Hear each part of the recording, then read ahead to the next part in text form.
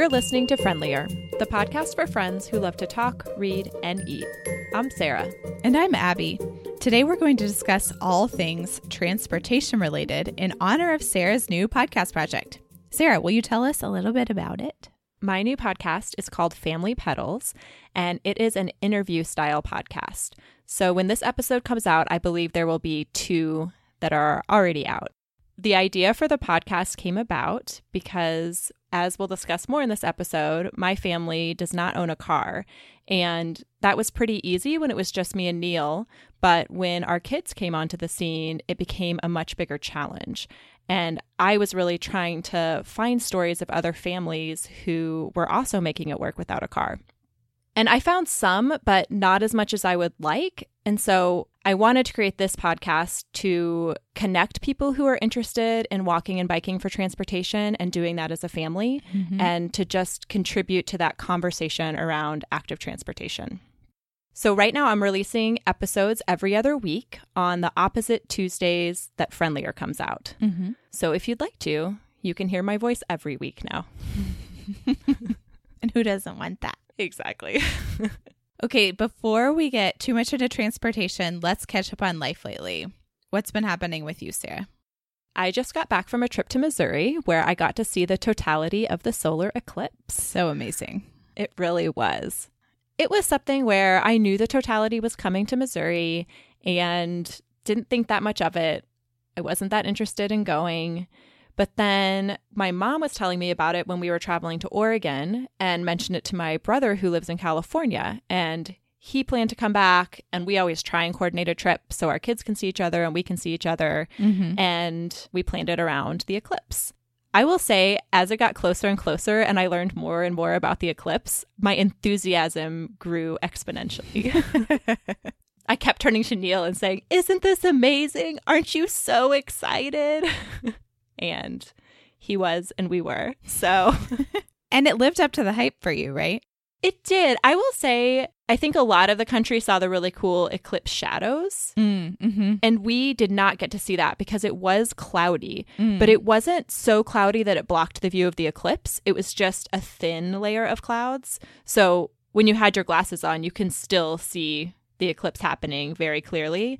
And when the totality happened, it wasn't the pitch black that you see in the pictures. At least it wasn't for us. You could still see the ring through the clouds, and it was awesome. Yeah, that's cool.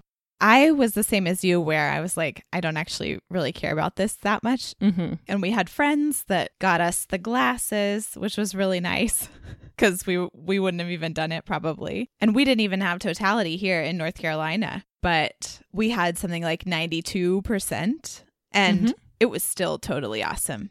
And we did get to see the shadows, which was so beautiful. Yeah. And I thought I was so original Instagramming about it, and then everyone did that. There were so many eclipse grams. There were. Rightly so. It was pretty awesome. It was. HP really loved it. He liked looking at it and saying, "I can see outer space," while he was looking at the moon coming in front. And then E was not very interested in it, which was fine. She kept saying that she did not want it to be dark during the day, which is fair. Yeah, it's really weird. What's been happening with you, Abby? Plum and I got back from a trip. We went to Nashville to visit friends, and a friend had a wedding reception, and then we also did anticipation of baby celebration for another friend. Plum got to spend a lot of time with her grandparents, which was good. And then we went down to Huntsville, where we have some dear friends from college who just bought a house and stayed with them. And they also have toddler kids. So Plum was in extrovert heaven all week. And she took really long naps because of all the kid playing.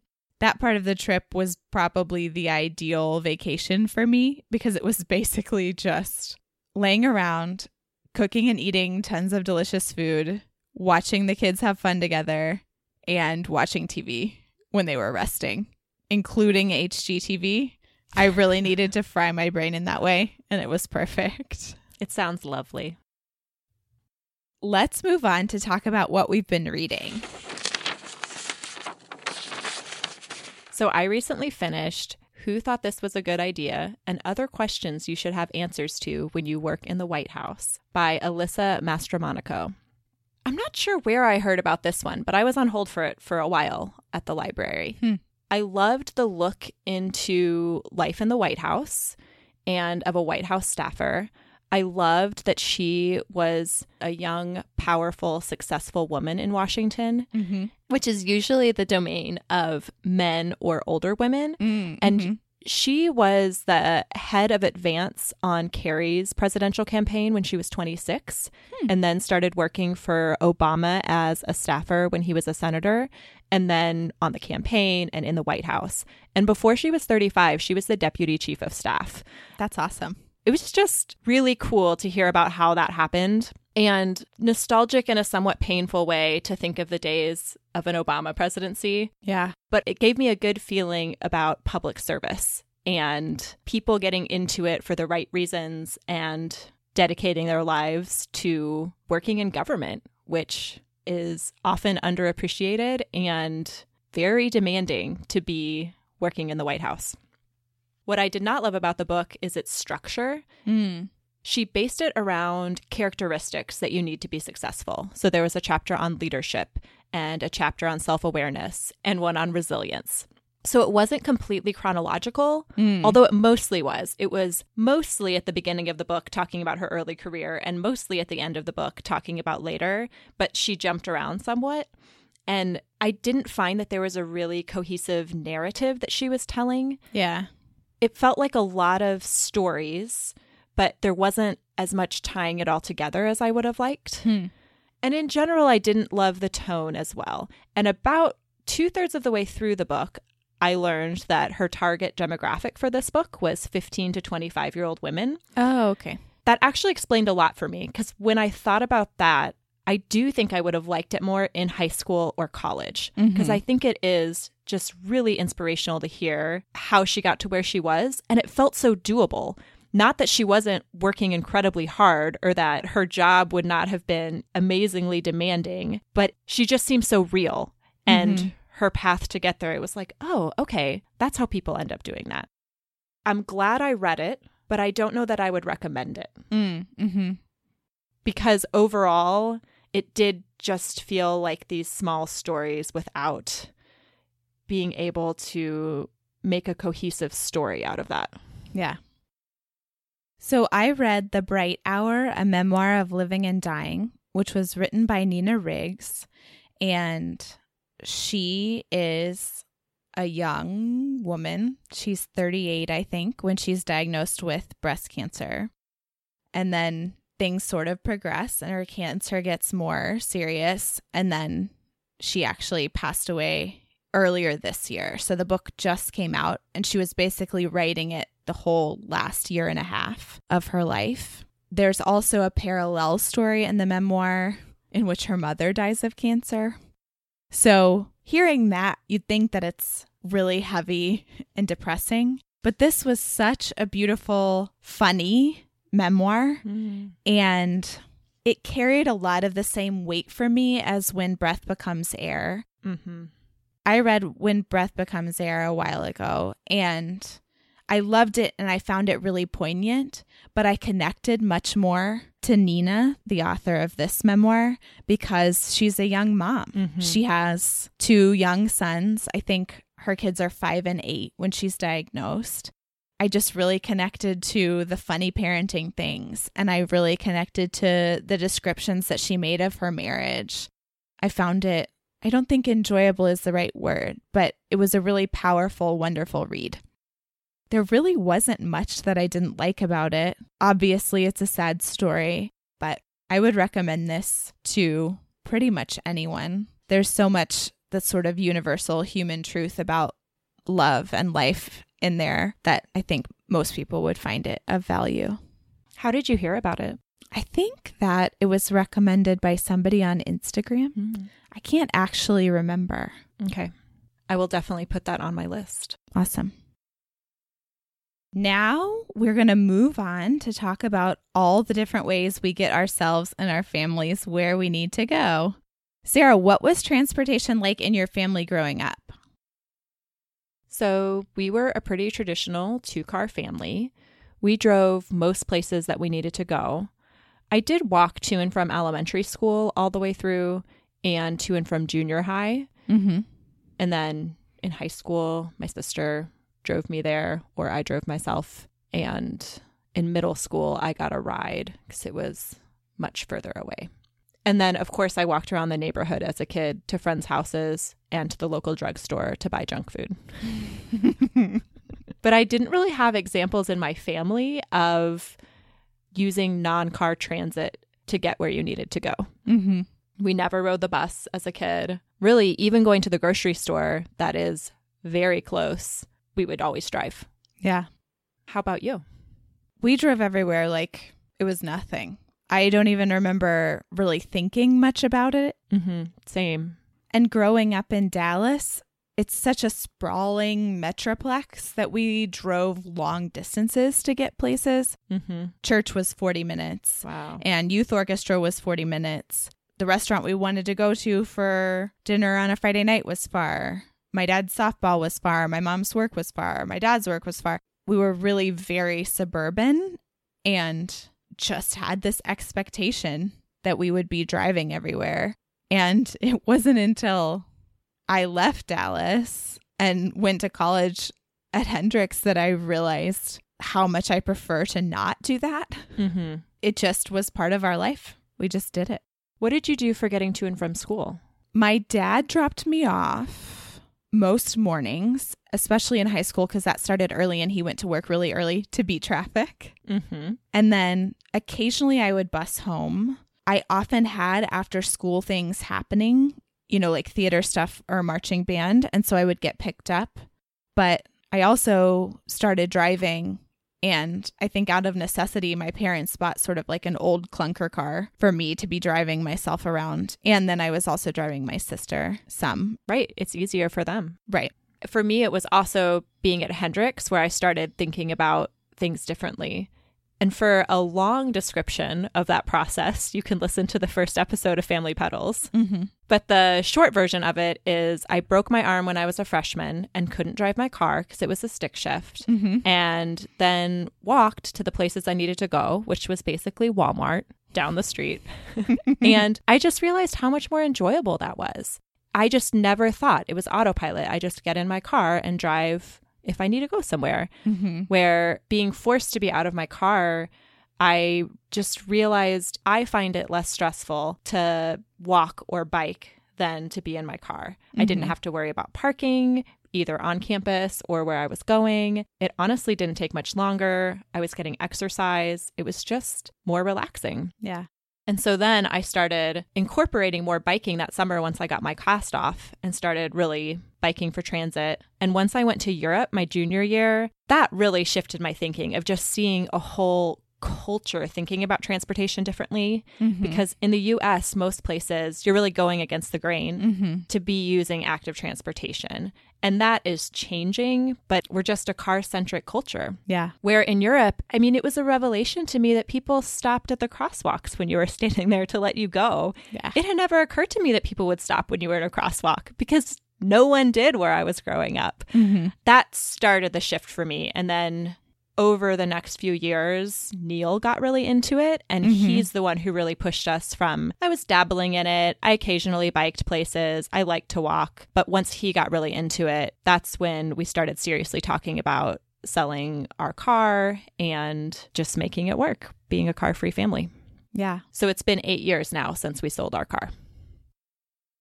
I mean, as I said, Hendrix was what made me realize that I much preferred not getting in the car all the time, and not just not getting in the car, but also not living long distances away from where I needed to be. That's key. Yeah. And so when I was moving to Nashville, my goal was to be able to walk into school and into lab eventually. And so I didn't look beyond what was a really easy walking radius. I don't think I lived further than a 90-second walk from Vanderbilt's campus the whole time that I lived there. Wow. And that was how I liked it. And Andrew was on board too. Mm-hmm. And so when we bought our house, right before we got married, which was as we were finishing up our first year of graduate school. We looked in that same radius, and then we were able to sell his car. So at that point, we had a car that was a gift from my parents and a car that had been a gift from his parents. And we decided that we just needed mine, and it's a Civic Hybrid 5-speed. And that's the car I've had since college. And it's a Honda. So we probably have another 100,000 miles at least. Mm-hmm. So that car has lasted us really beautifully this whole time. So that's sort of our transitions. Sarah, what does your day-to-day of transportation look like in your family now? Things are really different than when you guys first sold your car because you have 2 kids. That's right. Now we mostly bike everywhere we need to go. And that is just because it's faster to bike than to walk, and it's easier to haul a lot of children's things that way. So we have 2 cargo bikes. I usually ride the Madsen, which is a bucket bike. It's a big tub in the back, and it has a little bench seat with seat belts for the kids. And we do that almost everywhere. HP now is also riding his own pedal bike. So if we're going somewhere relatively close, I'll still take E in the bucket bike, and then HP will ride next to us. Mm-hmm. We're kind of at a place where I feel like we actually need to be making some shifts with how we're getting around, but it will still be via bicycle, just with a slightly different setup to accommodate our needs as they're getting older. And quite frankly, they're just really heavy to haul around now. Yeah. It's over 70 pounds of combined kid weight, and going up hills here is slow. It's a workout. Very slow. Yes. Yeah. And then Neil bikes to work every day, and a lot of that is on a bike path. Like you were saying, we also prioritized location when we were looking at buying a home and looking at a place that optimized being close to the kids' school, being close to downtown, being close to Neil's work. And I wish we were even slightly more walkable. I feel like we're in a great bikeable location, but I consider being half a mile from everything an exceptionally good walkable neighborhood. Right. And I would say we're more like a mile from a lot of things. Yeah. So still doable, but not as convenient as it could be. Yeah. How about you? Now we still have the 1 car, as I said, but we probably only get in the car an average of 3 times per week. Most of the transportation I do with Plum is her in the stroller, me pushing, us walking. And most of the transportation Andrew does to work is either walking, which is his primary mode. He likes to do it. He likes to get his steps every day. Nice. Does he have a pedometer or a Fitbit? We both have Fitbits. Okay. And we like to do the competitions to see who can get their steps or take the most steps in a day, which has been really fun. You know, we don't belong to a gym or anything, so it's a really nice way to be active within your day. Also, the Chapel Hill Carborough city buses are free for everybody. So he occasionally takes the bus when he's running late and wants to get home, or if the weather is really, really bad. Though, I mean, he walks in pretty much anything. He's taken trekking poles and hiking boots when it's been snowy. That's commitment. So most of what he does is walking. We use our car for things like going to the Chapel Hill Public Library, which is accessible by bus, but just that's way less convenient, which we'll talk about a little bit later. I use it to teach yoga. But other than that, we grocery shop using the stroller. Our pediatrician is walking distance. The vet is now walking distance. So most things, if we didn't have the car, we could make it work. I loved seeing where you guys were when I went to visit because we walked everywhere while we were there. It was great. We have, like you said, prioritized location to make the transportation choices that we want to make really easy. So how do you think your current transportation choices impact your life? I think it helps me feel more connected in my neighborhood and community when I'm walking and biking. That has been one of the most unexpected benefits to me. And that was really the aha moment that I had, both when I broke my arm and when I lived in Europe, was just feeling like, oh, this is so much nicer. I find getting in a car to be really stressful. I don't feel the same about walking and biking, and even less about walking. To me, being in a car is the most stressful, and being in a bike is probably the next, and walking is the most relaxing. Yeah. If I were in charge of all transportation decisions and had to consider no one, which is not my current life.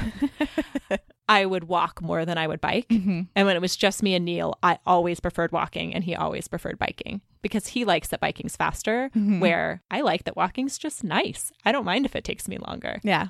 I also really love that I feel like it's a way that we can live our values and show our kids that there's a different way to do things. And that I went through most of my life just thinking you get in a car to go places. And even if they don't end up wanting to be regular bike commuters or pedestrians, they'll at least know that there's that option and that you don't have to get in a car. I feel like that can apply across many different areas of their life, not just transportation related.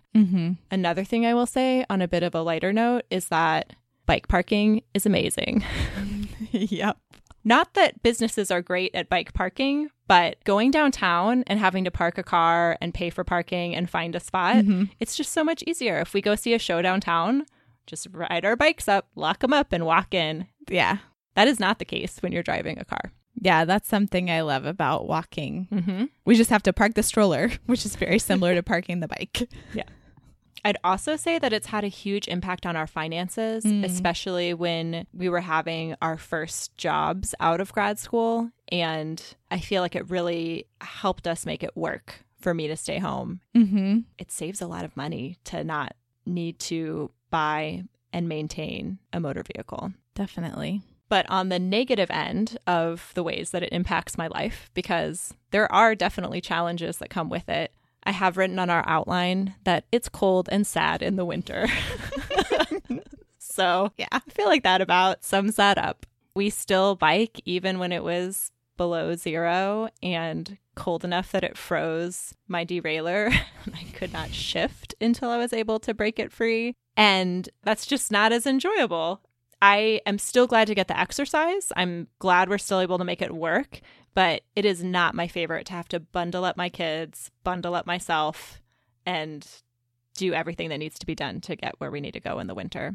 Yeah. I feel like the other way it's impacted us is I think we end up having a much smaller radius of our life, which I think can be positive, but I wonder if we would go camping on the weekend more if we had a car or drive out to go on a hike. Things like that I would enjoy doing, but that we don't because we've made this choice. Yeah. How do you feel like your transportation choices have impacted your family?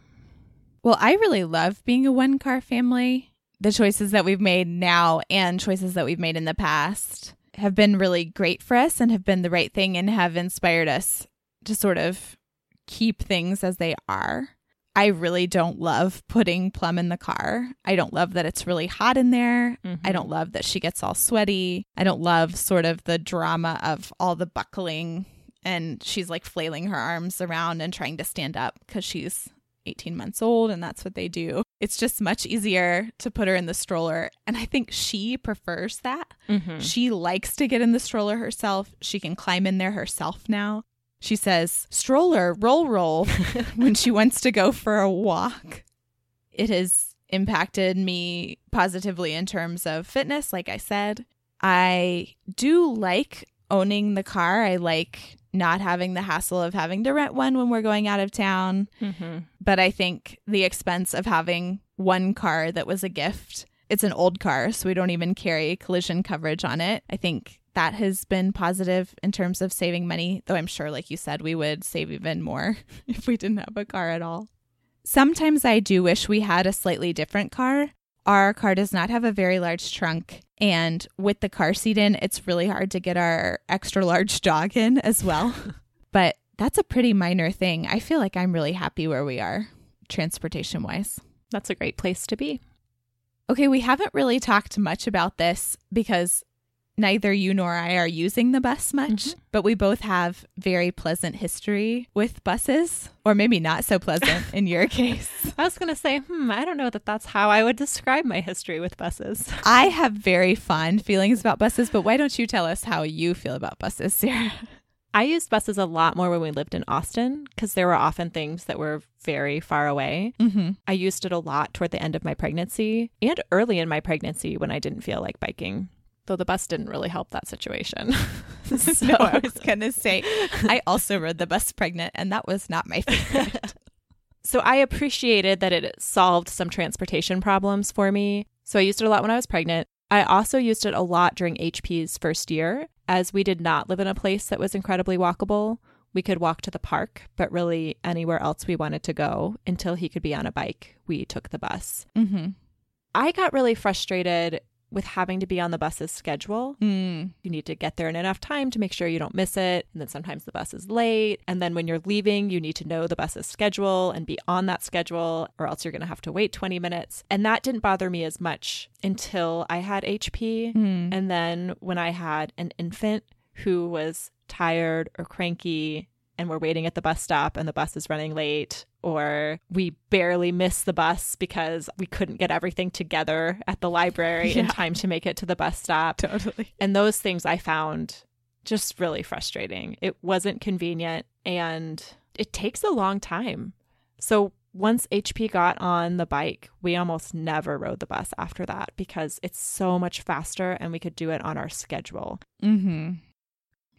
I bus commuted from Carrboro to Durham to work at Duke for 2 years.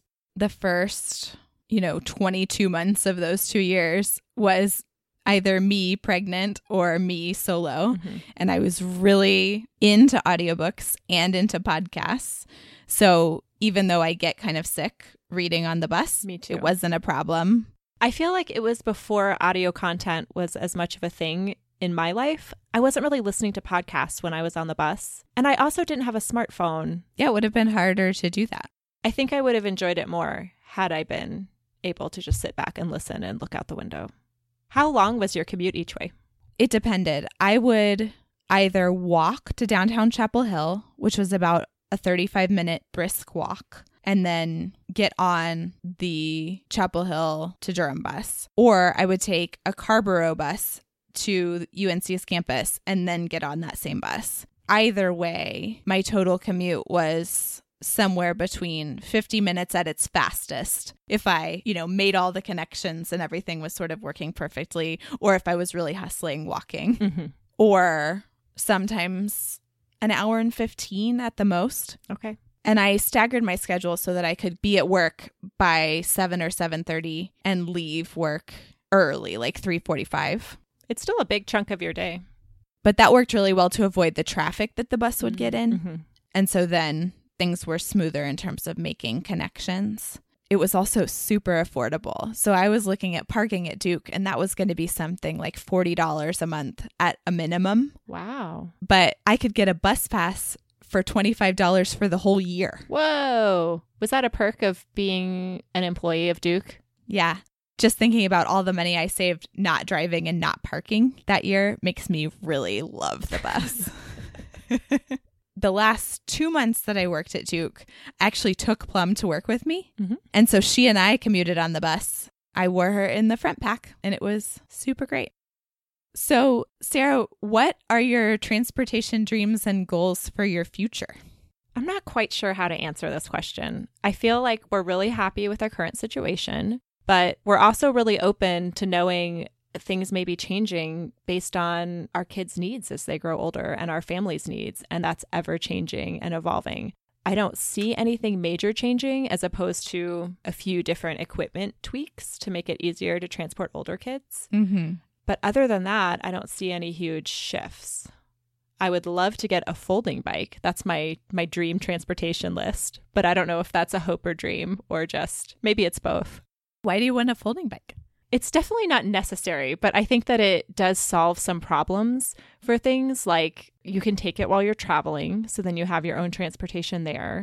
So it's something that you can take on an airplane really easily, or that we could put in the back of a rental car as opposed to needing a big bike rack with all of our bikes. Mm-hmm. It's also something if you need to go pick somebody up, like if I were flying somewhere and then was at the shuttle stop, Neil could bike with that bike and bring it, and then I can ride home. Mm-hmm. So I think it solves some problems that aren't major problems, but I think it would be really fun to have one. Awesome. But there's a reason why we don't have one now, which is It's not a necessity. yes, it's a want. Yeah. How about you? I have lots of things like that on my dream transportation list. The first one, which I've been talking to you about lately, is I really want a new stroller. So I've talked before about how much I love my stroller, and it is great. It takes a lot of cargo, but it only takes one kid. Mm-hmm. And thinking about future and where there might be more kids, I've been looking into other strollers. And there's this amazing stroller called the Oslin Entourage that converts from a single stroller to a double stroller really easily and has all these amazing different configurations and can take up to 150 pounds of cargo. So thinking about all the grocery shopping that we're doing. Mm-hmm. Or library books. I feel like that's when I most overloaded my stroller. Yeah. It seems like we could really make use of that on a daily to weekly basis. And because the stroller is Plum's primary vehicle at this point, it doesn't feel too crazy to think about investing in that. So that may be something coming sort of in the nearer term. But our long-term goals are to always be in a walkable neighborhood where Andrew and I can both avoid driving to work for the rest of our lives. Another reason that I didn't talk about that I started bus commuting is that I get very intense road rage. And I don't know if this is, a problem of growing up in Dallas where drivers are sort of generally ragey or it's a family of origin thing or what. But the longer I'm in a car driving, I just feel my blood pressure rising and feeling really angry. And I think that leads to bad decisions. And I would just like to avoid that in my life. I've also been in several car accidents, many of which were my fault. So I would like to avoid putting myself in those situations as much as possible as well. That's less of a transportation dream and more of a location dream. Yeah, but they're so tied together. They are. When I think back on our episode about where we've lived, almost everything we talked about is how walkable those neighborhoods were and how the location was, because that affects so much of how you feel about where you live is where is it located? What's around? What can you get to? Totally. And after our Honda is no longer serving us, so once we've put 300,000 miles on it, or once they've outlawed gas-powered vehicles, I would love to get an electric car. I hope that our next car is an electric car. And who knows what the technology will be by then? Maybe all the cars will be self-driving cars. Oh, yeah. That would also be awesome. That is another hope of mine for the future. Then whenever we go back home, we can just all ride in the car and no one has to be driving. Wouldn't that be so much nicer as a family? Like you're on the train, only in a self-driving car. Yeah, that sounds amazing. So this whole episode, we've been talking about making these transportation choices, but I think that we should end by sort of acknowledging our privilege and the choices that we've been able to make because other things have happened. So both of us had cars gifted to us, which made it really easy to not have a car payment and not have to worry about where we were getting a car from. Even just being able to choose a location that's really walkable is often a more expensive location. And I feel like it is a privilege to be in a position to live where we can bike and that isn't possible for everybody. And I feel like we're offsetting a lot of that cost by not owning a car, but we feel so fortunate that we're able to make that choice. And we don't have a car because we chose that. And we know and recognize that that is not the case for a lot of people who don't have a car, that is not because they're choosing it because they really like biking and walking. Right. So Neil and I feel really lucky that we are able to be car free and live in a location where that is easy and enjoyable. And I'm just thinking about kind of going back to the places we live, that we have been able to choose not only the neighborhoods and be able to afford where we want to live, but also the town. Right. The fact that Andrew's work is here in a place where we do have these options and that they are affordable. We feel really thankful for that as well. Same. Okay, let's wrap up by talking about what we've been eating. So I have to tell about a new mac and cheese recipe that my friend tried while we were visiting her in Huntsville. I've talked a lot about macaroni and cheese on the podcast, but this was a new thing for me. So I've made macaroni and cheeses that are cooked noodles, shredded cheese, and butter, and that goes in the oven. That sort of feels like one end of the spectrum. And I've made the stovetop macaroni and cheese where you don't even really make a roux. You just add the milk with a little flour and the cheese, and then it thickens, and then you add it to the pasta and you don't bake it at all. Mm-hmm. This macaroni was kind of a hybrid in that you cook the noodles, whatever noodles you're using, and then you put the shredded cheese on top, and then you make like a cream sauce and pour that over the top and mix it in the pan and then bake it. Okay.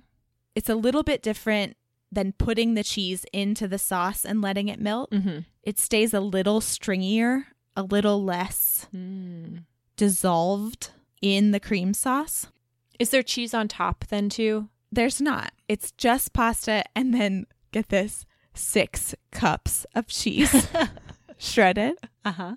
And then the cream sauce. And then it actually calls for panko, which you cook in butter and brown and then put on the top, and then you bake it. But you don't bake it for as long of a time as you would in sort of the first one where there's no sauce. Right. So I really loved it as made by our dear friend in Huntsville. But when I tried to make it myself last night, it got more saucy. So I don't know if I used too much milk or didn't have the right meltiness of the cheese. It sort of turned into a cheese sauce that got a little bit grainy, which I don't love when that happens. That's a huge problem with macaroni and cheese. Mm-hmm. So I'm still going to have to try and figure things out with this recipe, but I have hopes for what it can be based on what I ate in Alabama. And I will also say that this is the most pinned macaroni and cheese on Pinterest. Well, there is a ringing endorsement. Absolutely. It sounds like you just need to be making mac and cheese every week until you perfect it. So I am anyway, pretty much.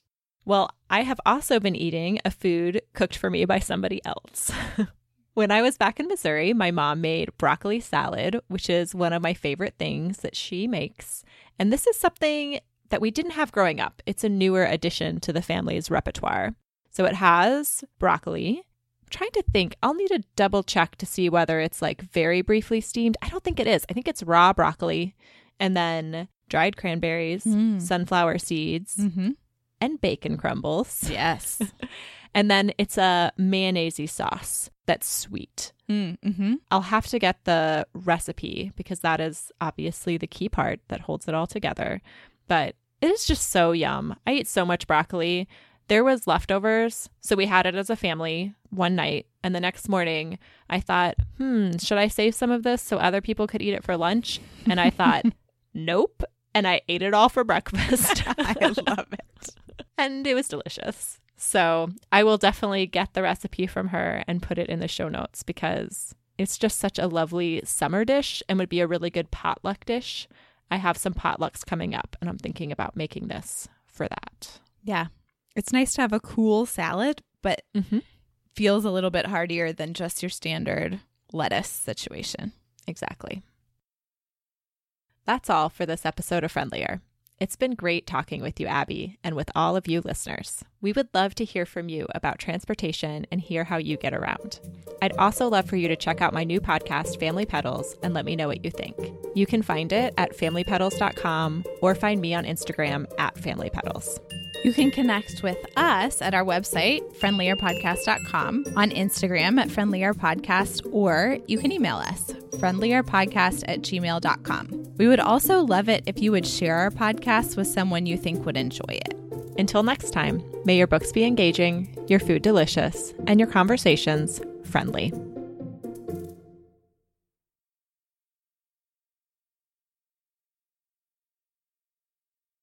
How about you? Here, can I say that again? That sounded dumb. Yeah, I wasn't quite ready either. That'd be great. Perfect. Okay, so let's get back to the question. Circle around.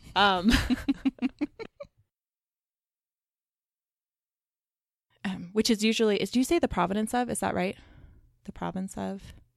Who knows? Maybe we should just cut it. When you said that word, I was like, huh. It sounds kind of right, though, I don't know the usage it? Of that. But yeah, sure.